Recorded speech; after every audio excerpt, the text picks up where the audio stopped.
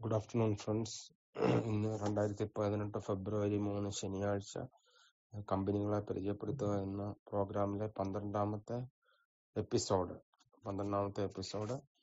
ഇന്ന് നമ്മൾ പറയാൻ പോകുന്ന കമ്പനി അപ്പോളോ ടയേഴ്സ് ആണ്. ഇത് 1972 ഇത് സ്റ്റാർട്ട് ചെയ്തത്. ശരിക്കും പറഞ്ഞാൽ ഇത് റോണക്സിംഗ് ഗ്രൂപ്പിൽപ്പെട്ട കമ്പനിയാണ്. റോണക്സിംഗിനെ കുറിച്ച് അറിയാൻ മേലാത്തവരാരുമില്ല. പഴയ കാലത്ത് ബിസിനസ് ചെയ്യണമെന്ന് ആഗ്രഹിക്കുന്ന ആൾക്കാർക്ക് ആദ്യം പറഞ്ഞു കൊടുക്കുന്ന പാഠമാണ് റോണക്സിംഗിന്റെ. ഒരു മാർക്കറ്റിംഗില് വെറും ഒരു സെയിൽസ്മാനായിട്ട് ജോലി തുടങ്ങിയ മനുഷ്യൻ പിന്നീട് പുള്ളിയുടെ ജീവിതാന്ത്യത്തിൽ ഏകദേശം അന്നത്തെ കാലത്ത് 15,000 കോടി രൂപയുടെ ആസ്തി ഉള്ള വലിയൊരു ബിസിനസ് സാമ്രാജ്യത്തിന്റെ 15,000 അല്ല 55,000 കോടി രൂപ വില മതിക്കുന്ന ഒരു വലിയ ബിസിനസ് സാമ്രാജ്യത്തിന്റെ ലീഡറായിരുന്നു റോണക്സിംഗ്. റോണക്സിംഗിന്റെ ഒരു കമ്പനിയാണ് ഈ അപ്പോളോ ടയേഴ്സ്. പക്ഷെ അപ്പോളോ ടയേഴ്സിൽ ഒരു വലിയ മലയാളി ബന്ധമുണ്ട്. മാത്യു ടി മാറാട്ടുകുളം എന്ന് പറയുന്ന ചങ്ങനാശ്ശേരിക്കാരൻ അന്നത്തെ കാലത്ത് വലിയൊരു കോടീശ്വരൻ ഈ ടയർ ബിസിനസ്സിലുണ്ടായിരുന്നു. ഇപ്പോഴും ഉണ്ട്. അവർക്ക് മാറാട്ട് എന്ന് പറയുന്ന ഒരു വെബ്സൈറ്റ് ഉണ്ട്. അവർക്ക് അവിടെ ആലപ്പുഴ സൈഡില് എനിക്ക് തോന്നുന്നത് സ്പൈസസിന്റെ ബിസിനസ് എന്ന് പറഞ്ഞാൽ എക്സ്പോർട്ടിംഗ് ഉണ്ട്.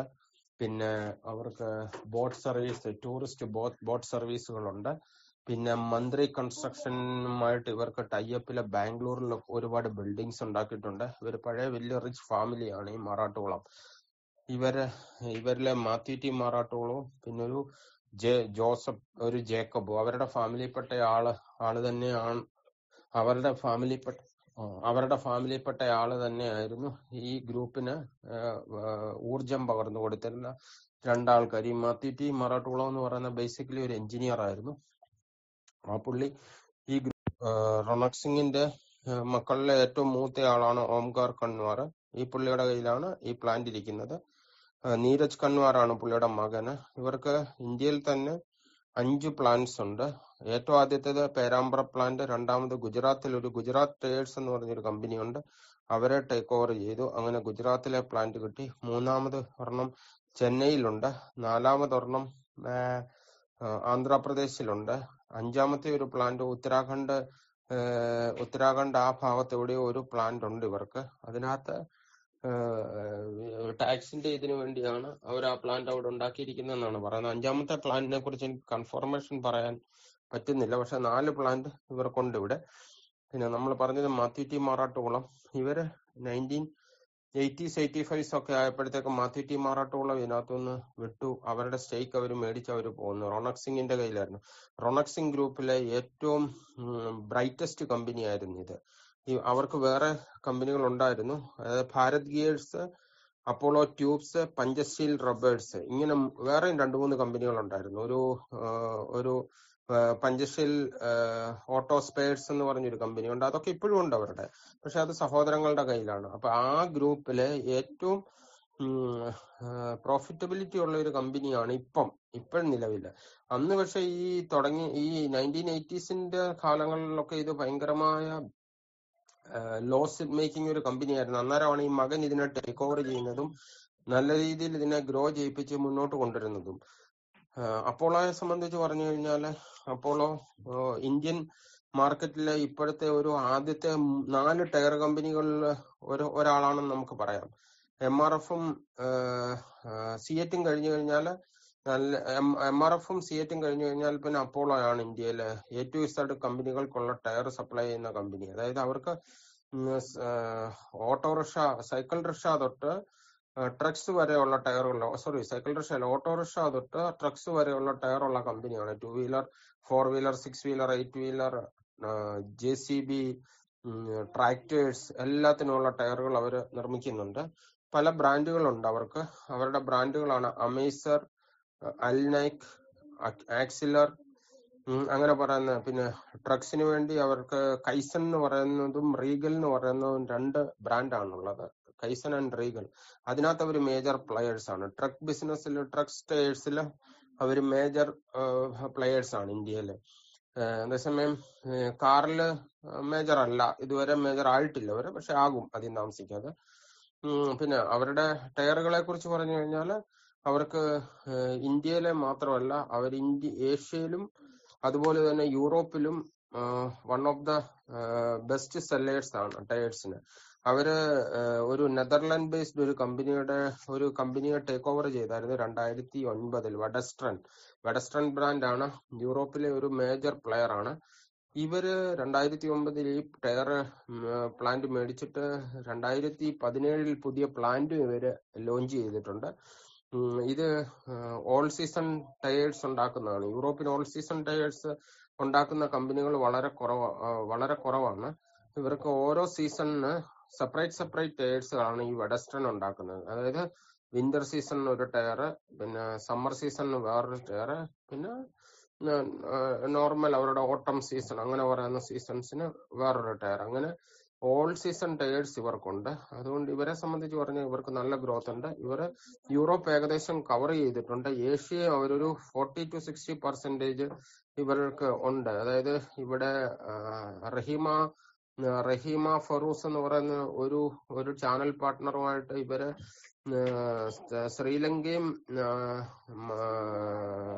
ശ്രീലങ്ക, ബംഗ്ലാദേശ് അങ്ങനെയുള്ള രാജ്യങ്ങൾ കവർ ചെയ്യുന്നുണ്ട്. പിന്നെ സിംഗപ്പൂർ, ദുബൈയിലൊക്കെ ഇവർക്ക് ഓഫീസസ് ഉണ്ട്. പിന്നെ സൗത്ത് ആഫ്രിക്കൻ ഡൺലപ്പിനെ ഇവർ ടേക്ക് ഓവർ ചെയ്തായിരുന്നു 2013. പിന്നീട് ആ കമ്പനി ഒരു അടച്ചു കളഞ്ഞു. പക്ഷെ അവർക്ക് നല്ല ബിസിനസ് ഉണ്ട്. വെഡസ്ട്രൻ ബ്രാൻഡിനെ അവരവിടെ പ്രൊമോട്ട് ചെയ്യുന്നുണ്ട്. അങ്ങനെ അവരവിടെ നല്ല രീതിയിൽ ബിസിനസ് ചെയ്യുന്നുണ്ട്. പിന്നെ ഇവര് ഒരു അമേരിക്കൻ ബ്രാൻഡിനെ ടേക്ക് ഓവർ ചെയ്യാൻ വേണ്ടി കുറച്ച് പൈസയൊക്കെ ഇൻവെസ്റ്റ് ചെയ്തതായിരുന്നു. പക്ഷെ ദൈവാനുഗ്രഹം കൊണ്ട് ഇവര് അതിൽ നിന്ന് രക്ഷപ്പെട്ടു പോകുന്നു. ആ ബ്രാൻഡിന്റെ പേര് ഞാൻ മറന്നുപോയി. ഞാൻ ഓർക്കുമ്പോ ഞാൻ പറയാം ഇടയ്ക്ക്. ആ ബ്രാൻഡിനെ ഇവര് ടേക്ക് ഓവർ ചെയ്ത് 2009 അതിന്റെ ടേക്ക് ഓവറിന് 2011-12 കാലഘട്ടത്തിലാണ് അവരതിനെ ടേക്ക് ഓവർ ചെയ്യാൻ വേണ്ടി തീരുമാനിച്ചിരുന്നത്. പക്ഷെ ആ ടേക്ക് ഓവർ ചെയ്യാൻ തീരുമാനിച്ച സമയത്ത് ആ കമ്പനി അതായത് എയിലിംഗ് കമ്പനി ആയിരുന്നു. അവർക്കൊരു ചാനൽ പാർട്ട്ണർ ഉണ്ടായിരുന്നു, ചൈനീസ് ചാനൽ പാർട്ട്ണർ. ആ ചാനൽ പാർട്ട്ണറിനെ കൂട്ടി ഇവര് മേടിക്കാവുന്നുള്ള അർത്ഥത്തിലാണ് പോയത്. പക്ഷെ സംഭവിച്ചതെന്നാന്ന് ചോദിച്ചു കഴിഞ്ഞാല് ഇവരിത് മേടിക്കാൻ ചെന്ന് കഴിഞ്ഞപ്പോൾ അതിനകത്ത് ചെറിയ തോതിലുള്ള ഇഷ്യൂസ് തുടങ്ങി. അവിടെ പല പ്ലാന്റിലും കൂപ്പർ ടയർ, ആ ടയർ കമ്പനിയുടെ പേര് കൂപ്പർ ടയർ എന്നാണ്. ആ ടയർ കമ്പനിയിൽ പല പ്ലാന്റുകളും ലോക്കൌട്ടിലേക്ക് പോയി. പിന്നെ ഇവര് കൊടുക്കുമെന്ന് പറയുന്ന പൈസ അവർക്ക് തികയത്തില്ല, അല്ലെ അവർക്ക് പോരാ എന്നൊരു കംപ്ലൈന്റ് പറഞ്ഞു. എന്നിട്ട് ഇവര് പറയുന്നത് ഇത് കൂട്ടി കൊടുക്കാൻ പറ്റത്തില്ലെന്ന്. അപ്പൊ ഇവര് പറഞ്ഞു കോർട്ടിൽ പോകുന്ന. അങ്ങനെ രണ്ടു കൂട്ടരും കോർട്ടിൽ പോയി. ആദ്യം പറഞ്ഞതിനും കൂട്ടി പൈസ ചോദിക്കുകയും പിന്നീട് അവിടെ ലേബർ പ്രോബ്ലം ക്രിയേറ്റ് ആകുകയും അതിനുശേഷം പല പ്ലാന്റുകൾ അടച്ചുപൂട്ടുകയും ചെയ്തത്. ഇതുകൊണ്ട് ഇവർ വിഡ്രോ ചെയ്തു. അവിടെ അമേരിക്കൻ കോർട്ടിൽ നടന്ന കേസിൽ ഇവരാണ് വിജയിച്ചത്. അതുകൊണ്ട് ഇവർക്ക് കുഴപ്പങ്ങളൊന്നും പറ്റിയില്ല. തോറ്റിരുന്നെങ്കിൽ ഇവര് ഫൈനൊക്കെ അടയ്ക്കേണ്ടി വന്നേനെ. ദൈവാനുഗ്രഹം കൊണ്ട് അങ്ങനെ പ്രശ്നമൊന്നും വന്നില്ല. അവരവിടുന്ന് ഊരിപ്പോന്നു. ഈ കൂപ്പർ എന്ന് പറയുന്ന കമ്പനി ഇപ്പം എനിക്ക് 1.5 കൊല്ലം മുമ്പ് എന്റെ ഒരു കസിനോട് ഞാൻ ചോദിച്ചപ്പം പറഞ്ഞത് US ഇപ്പം അവർക്ക് വലിയ സെയിലൊന്നും ഇല്ല, വളരെ പുറകോട്ട് പോയി എന്നാണ് പറയപ്പെടുന്നത്. അപ്പൊ ആ ഒരു കമ്പനിയെ ഇവർ ടേക്ക് ഓവർ ചെയ്തിരുന്ന ചിലപ്പോൾ ഇവർക്ക് നല്ലൊരു പണി കിട്ടിയേനെ. കാരണം മാർക്കറ്റ് ടോട്ടലി ഇപ്പൊ ഈ വീഡിയോകോണിനൊക്കെ സംഭവിച്ച പോലെ ചിലപ്പോൾ ഒരു തകർച്ച സംഭവിച്ചേനെ. അതിലും ഇവർക്ക് ദൈവാനുഗ്രഹമുണ്ട്. ഈ ഗവൺമെന്റ് അവിടുത്തെ കോടതി വരെ ഇവരെയാണ് സപ്പോർട്ട് ചെയ്തത്. അതുകൊണ്ട് ഇവർക്ക് പ്രശ്നങ്ങളൊന്നും പറ്റിയില്ല. ഇവര് സുഖമായിട്ട് ഊരിപ്പോന്നു. പക്ഷെ ഈ കാലഘട്ടത്തിൽ കൂപ്പറെ ടേക്ക് ഓവർ ചെയ്യുന്ന ആ ഒരു കാലഘട്ടത്തില് അപ്പോളോ ടയറിന്റെ സ്റ്റോക്ക് എനിക്ക് തോന്നുന്നു 50 രൂപ 60 രൂപയോ ഉള്ളായിരുന്നു. 50 രൂപയോ 45 രൂപ ആ റേഞ്ചിൽ കിടക്കുന്ന ഒരു സ്റ്റോക്ക് ആയിരുന്നു. 2012-13 കാലഘട്ടത്തിലാണ്. അന്ന് എല്ലാരും പറഞ്ഞ് ഈ സ്റ്റോക്ക് 5-10 കൊല്ലത്തിനകം ഇത് ഒരു 500-600 ഒക്കെ ക്രോസ് ചെയ്യും, അങ്ങനെ ഒരു ഇതുണ്ടായിരുന്നു. പക്ഷെ 600 ക്രോസ് ചെയ്യും, ചെയ്യാഴികയൊന്നുമില്ല. ചെയ്യാനുള്ള എല്ലാ സാധ്യതയുണ്ട്. 10 വർഷമൊന്നും ആയില്ലല്ലോ. 10 വർഷം ആകാൻ ഇനിയും കാലം കിടപ്പുണ്ട്. പക്ഷെ ഇവര് 2020 ആകുമ്പോഴത്തേക്ക് ഇന്ത്യയിലെ മേജർ പ്ലെയർ ആകുമെന്ന് ഇവര് തന്നെ പറയുന്നുണ്ട്. ആകാനുള്ള എല്ലാ സാധ്യതകളും കാണിക്കുന്നുമുണ്ട്. അപ്പൊ ഇപ്പോഴത്തെ ഇതനുസരിച്ച് ഈ കമ്പനിയെ നമുക്ക് നല്ല രീതിയിൽ തന്നെ ഈ കമ്പനിയുടെ പ്രോഡക്ട്സും റേഞ്ചസും ഒക്കെ ഇന്ത്യയിലും ഉണ്ട്, ഫോറിനിലും ഉണ്ട്. പക്ഷെ ഇന്ത്യയില് ഈ കാർ ടയേഴ്സിന് അത്ര ആൾക്കാർക്ക് പ്രിയം പോരാ. കാരണം ഈ ടയറിന് കംപ്ലൈൻസ് ഉണ്ടെന്നാണ് പറയുന്നത്. അൽനൈക്കിനും മറ്റേ അമേസർ എന്ന് പറയുന്ന ടയറിനും കംപ്ലൈൻസ് ഉണ്ട്. പക്ഷെ ഞാൻ ഈ ആക്സിലർ എന്ന് പറയുന്ന ടയർ ഒരു 10-12 വർഷം മുമ്പ് യൂസ് ചെയ്തായിരുന്നു എന്റെ വണ്ടിക്ക്. പക്ഷെ അന്ന് എനിക്ക് നല്ല പെർഫോമൻസ് ആണ് കിട്ടിയത്. അന്ന് എനിക്ക് അതിന്റെ ആക്സിലർ എന്ന് പറയുന്ന ബ്രാൻഡ് ട്യൂബ്ലെസ് ടയർ ആണ്. ട്യൂബ്ലെസ് അന്ന് ഇന്ത്യയിൽ ഇറങ്ങി, അതിനു മുമ്പ് ഇറങ്ങി. അന്ന് ഇന്ത്യയിൽ ആദ്യം ട്യൂബ്ലെസ് ഇവിടെ ഇറക്കുന്നത് സിയറ്റുകാരുടെ ഒരു പിരേലി ബ്രാൻഡ് ഉണ്ടായിരുന്നു, സ്പൈഡർ എന്ന് പറഞ്ഞു. സിയറ്റ് പിരേലിയുടെയാണ് ആ സ്പൈഡർ ബ്രാൻഡ്. എബ്രോഡിലുള്ളവർക്ക് അറിയാം സ്പൈഡറിനെ കുറിച്ച്. പിരേലിയുടെ സ്പൈഡർ, ആ സ്പൈഡർ സിയറ്റ് ഇവിടെ ഇറക്കുന്നുണ്ടായിരുന്നു. ആ ടയർ കഴിഞ്ഞു വന്ന ഒരു ടയറാണ് ഈ ആക്സിലർ. ആക്സിലർ നല്ല ടയറായിരുന്നു, റഫ് ആൻഡ് ടഫും നല്ല ഇതുമുള്ള ടയറായിരുന്നു. എനിക്ക് അതിന്റെ ലൈഫ് ഏകദേശം ഒരു 85,000 കിലോമീറ്റർ ലൈഫ് കിട്ടിയ ടയറാണ്. നല്ല ടയറാണ്, നല്ല ഗ്രിപ്പുള്ള ടയറായിരുന്നു. അത് ഇന്റർനാഷണൽ മാർക്കറ്റിനെ കണ്ടുകൊണ്ട് തന്നെ അവരിറക്കിയതാണ്. അന്ന് അവരുടെ ആ ടയർ അന്ന് ഇന്ത്യയിൽ കോമ്പീറ്റ് ചെയ്തുകൊണ്ടിരുന്നത് ട്യൂബ്ലെസ് ടയറുകളിൽ ബ്രിഡ്സ്റ്റോണുമായിട്ടൊക്കെ ആയിരുന്നു കോമ്പീറ്റ് ചെയ്തുകൊണ്ടിരുന്നത്. പക്ഷെ എന്നാലും അവരത് പിടിച്ചു നിന്നു നല്ല രീതിയിൽ. പക്ഷെ പിന്നീട് ഈ ആക്സിലറിനെ അവര് ടോട്ടലി ഇന്ത്യൻ മാർക്കറ്റിൽ നിന്ന് ഫോറിൻ മാർക്കറ്റിലേക്ക് മാറ്റി. കാരണം അതിന്റെ വില കൂടുതലും ഉണ്ട്. അപ്പം അന്ന് സ്വാഭാവികമായിട്ടും നോർമൽ ഒരു ട്യൂബ്ലെസ് ടയറിനേക്കാളും 500-600 രൂപ കൂടുതൽ. അതായത് ഇപ്പോഴത്തെ മിച്ചലിൻ, പിരേലി, കോണ്ടിനെന്റൽ ആ റേഞ്ചിലുള്ള വിലയായിരുന്നു അന്ന് അവരൊന്നും മേടിച്ചത്. പക്ഷെ അങ്ങനെ വില കൊടുത്താലും അതുകൊണ്ട് പ്രയോജനം ഉണ്ടായിരുന്നു. ഒരു പഞ്ചർ പോലും ആയിട്ടില്ല. ഞാൻ ഏകദേശം 5 കൊല്ലം യൂസ് ചെയ്ത ടയർ ഒരു പഞ്ചർ പോലും ഒരിക്കലും ആയിട്ടില്ല. അങ്ങനെ ക്വാളിറ്റി ഉള്ള പ്രോഡക്ട്സ് ഉണ്ട് അവർക്ക്, ഇല്ലാടില്ല. പക്ഷെ ഇപ്പം അവരുടെ ടയറുകളെ കുറിച്ച് പൊതുവെ കംപ്ലൈൻസ് ഉണ്ട്. പക്ഷെ റീപ്ലേസ്മെന്റും സർവീസും ഒക്കെ ഉള്ളത് കൊണ്ട് ആർക്കും കുഴപ്പമില്ല. പക്ഷെ അവര് ഒരുപാട് പ്രൊഡക്ഷനിൽ ഒരുപാട് മുന്നോട്ട് പോയിട്ടുണ്ട്. ഇപ്പൊ OE മാനുഫാക്ചേഴ്സിന് അവർ സപ്ലൈ ചെയ്യുന്നുണ്ട്. OE മാനുഫാക്ചേഴ്സിന് സപ്ലൈ ചെയ്യാന്ന് പറയുന്നത് തന്നെ ആ ബ്രാൻഡിന്റെ ഒരു വലിയ ഫ്ലറിഷിങ് ഇതാണ് കാണിക്കുന്നത്. നേരത്തെ MRFും JKയും മാത്രമേ ഉള്ളായിരുന്നു OEക്ക്. ഇപ്പം സിയറ്റ് വന്നു, അപ്പോളോ വന്നു. പിന്നെ മൾട്ടിനാഷണൽ ബ്രാൻഡ് ആരും വരത്തില്ല. കാരണം അവരുടെ ടയറുകൾക്ക് പ്രൈസ് കൺസെഷനിലൊന്നും അവർക്ക് കൊടുക്കാൻ പറ്റത്തില്ല എന്നുള്ളത് കൊണ്ടായിരിക്കും അവർ വന്നിട്ടില്ല ഇതുവരെ. നമുക്ക് കാര്യത്തിലേക്ക് വരാം. അപ്പൊ ഈ കമ്പനിയെ കുറിച്ച് പറഞ്ഞാൽ ഇവർക്ക് ഗ്ലോബലി 3 പ്ലാന്റ് ഉണ്ട്. ഗ്ലോബലി, അതായത് ഒരെണ്ണം നെതർലൻഡ്സിലുണ്ട്, ഒരെണ്ണം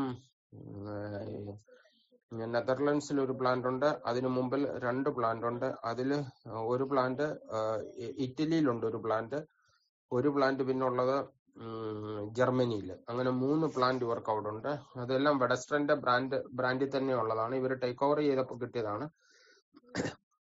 പിന്നെ ഇവരുടെ ഓവറോൾ ഒരു പെർഫോമൻസ് എന്ന് പറഞ്ഞു കഴിഞ്ഞാൽ ഇപ്പോഴത്തെ അവസ്ഥ അനുസരിച്ച് ഇവർക്ക് നമ്മളെ ഇതിനിപ്പം ഇത്ര നേരം ഫണ്ടമെന്റലാ പറഞ്ഞുകൊണ്ടിരുന്നത്. ഇനി ടെക്നിക്കലിലേക്ക് വരെ ഇവിടെ ഡെപ്റ്റ് ഇക്വിറ്റി റേഷ്യോ എന്ന് പറയുന്നത് 0.30 എന്ന് പറഞ്ഞാൽ നല്ല ഒന്നിന് താഴെയുള്ളത് നല്ലതാണെന്നാണ് പറയുന്നത്. 50-ന് 0.50 താഴെയുള്ളത് അതിലും നല്ലതാണെന്നാണ് പറയുന്നത്.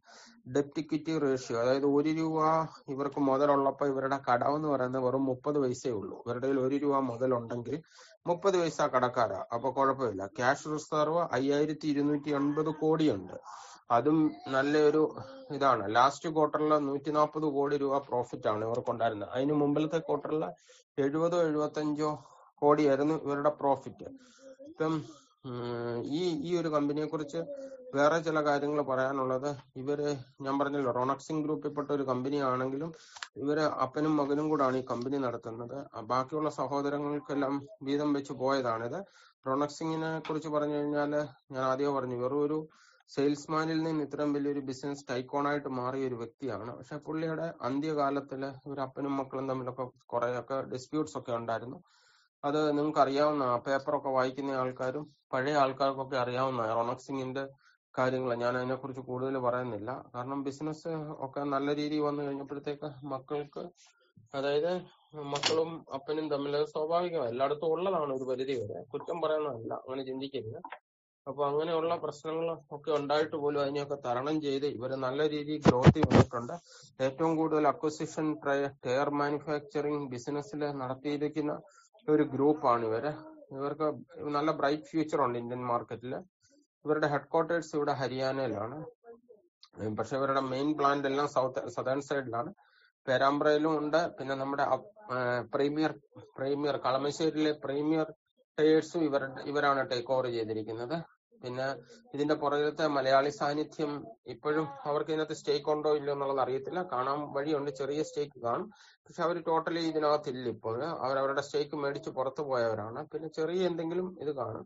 അവരിപ്പോഴും ബിസിനസ്സിലുണ്ട്. അവരുടെ ബിസിനസ് പല മേഖലയിലുണ്ട്. ഈ മാറാട്ടോളം ഫാമിലിയുടെ ബിസിനസ് അവര് നമ്മുടെ ഇതില് അവിടെ ഉണ്ടായിരുന്നതാണ്. പിന്നെ അവരുടെ റൂബി റബ്ബർ വർക്ക്സിനെ കുറിച്ച് ഇപ്പം കാര്യമായിട്ടൊന്നും അറിയത്തില്ല. അതൊരു 90s വരെയൊക്കെ ഉണ്ടായിരുന്നു. ആദ്യം ഇന്ത്യയില് അവരാണ് സൈക്കിൾ റിക്ഷയുടെ ടയറും ട്യൂബ് ഇറക്കിയിരുന്നത്. സൈക്കിളിന് ടയർ ഉണ്ടാക്കിയിരുന്നവരാണ്. അവരാണ് ബലൂൺ മാനുഫാക്ചേഴ്സ്. ഇന്ത്യയിലെ ഏറ്റവും വലിയ ബലൂൺ മാനുഫാക്ചേഴ്സ് ആയിരുന്നു 1960s.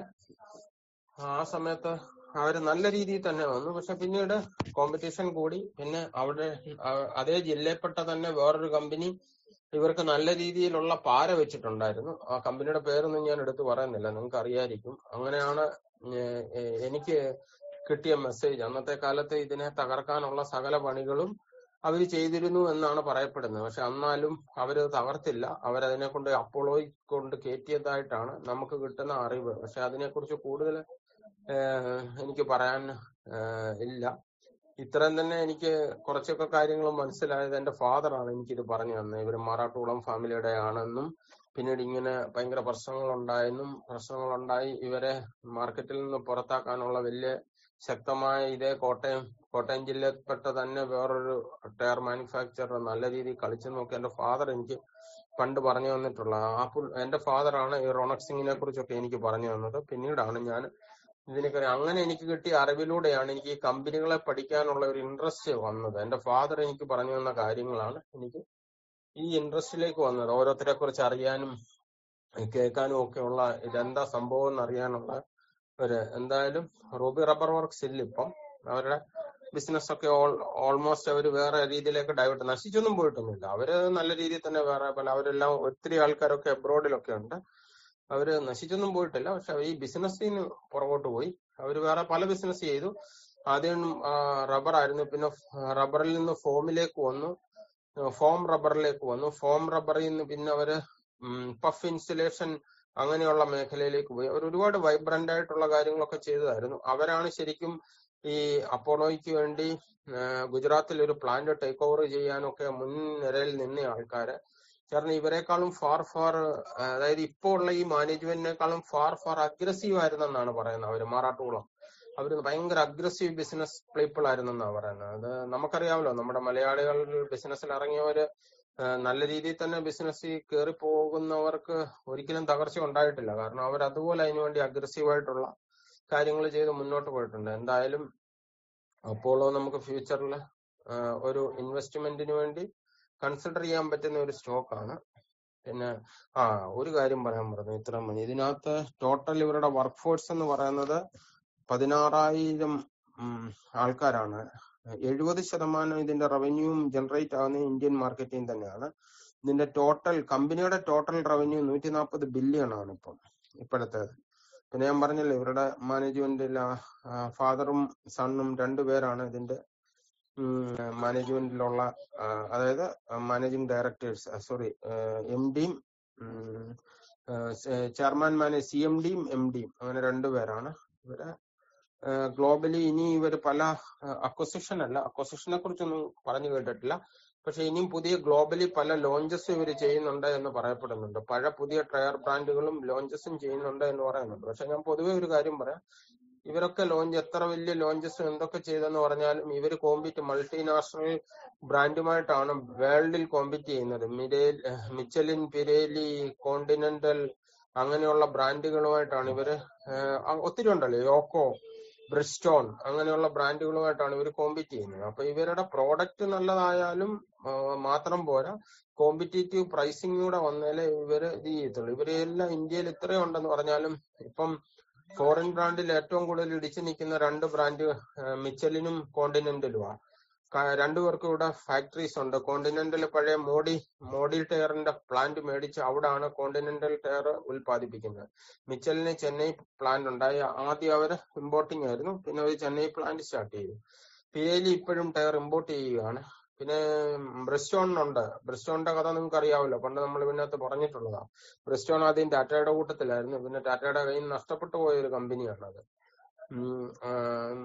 അപ്പം ബ്രിസ്റ്റോണിനും നല്ല മാർക്കറ്റ് ഉള്ളതാണ്. ബ്രിസ്റ്റോണിന് ഇന്ത്യൻ മാർക്കറ്റിന്റെ ഏകദേശം അത്രയല്ല, പാസഞ്ചർ കാർ മേഖലയിൽ ഏകദേശം 10 to 15% അവർക്ക് ഇത് മാർക്കറ്റ് ഷെയർ ഉള്ളതാണ്. Thank you very much.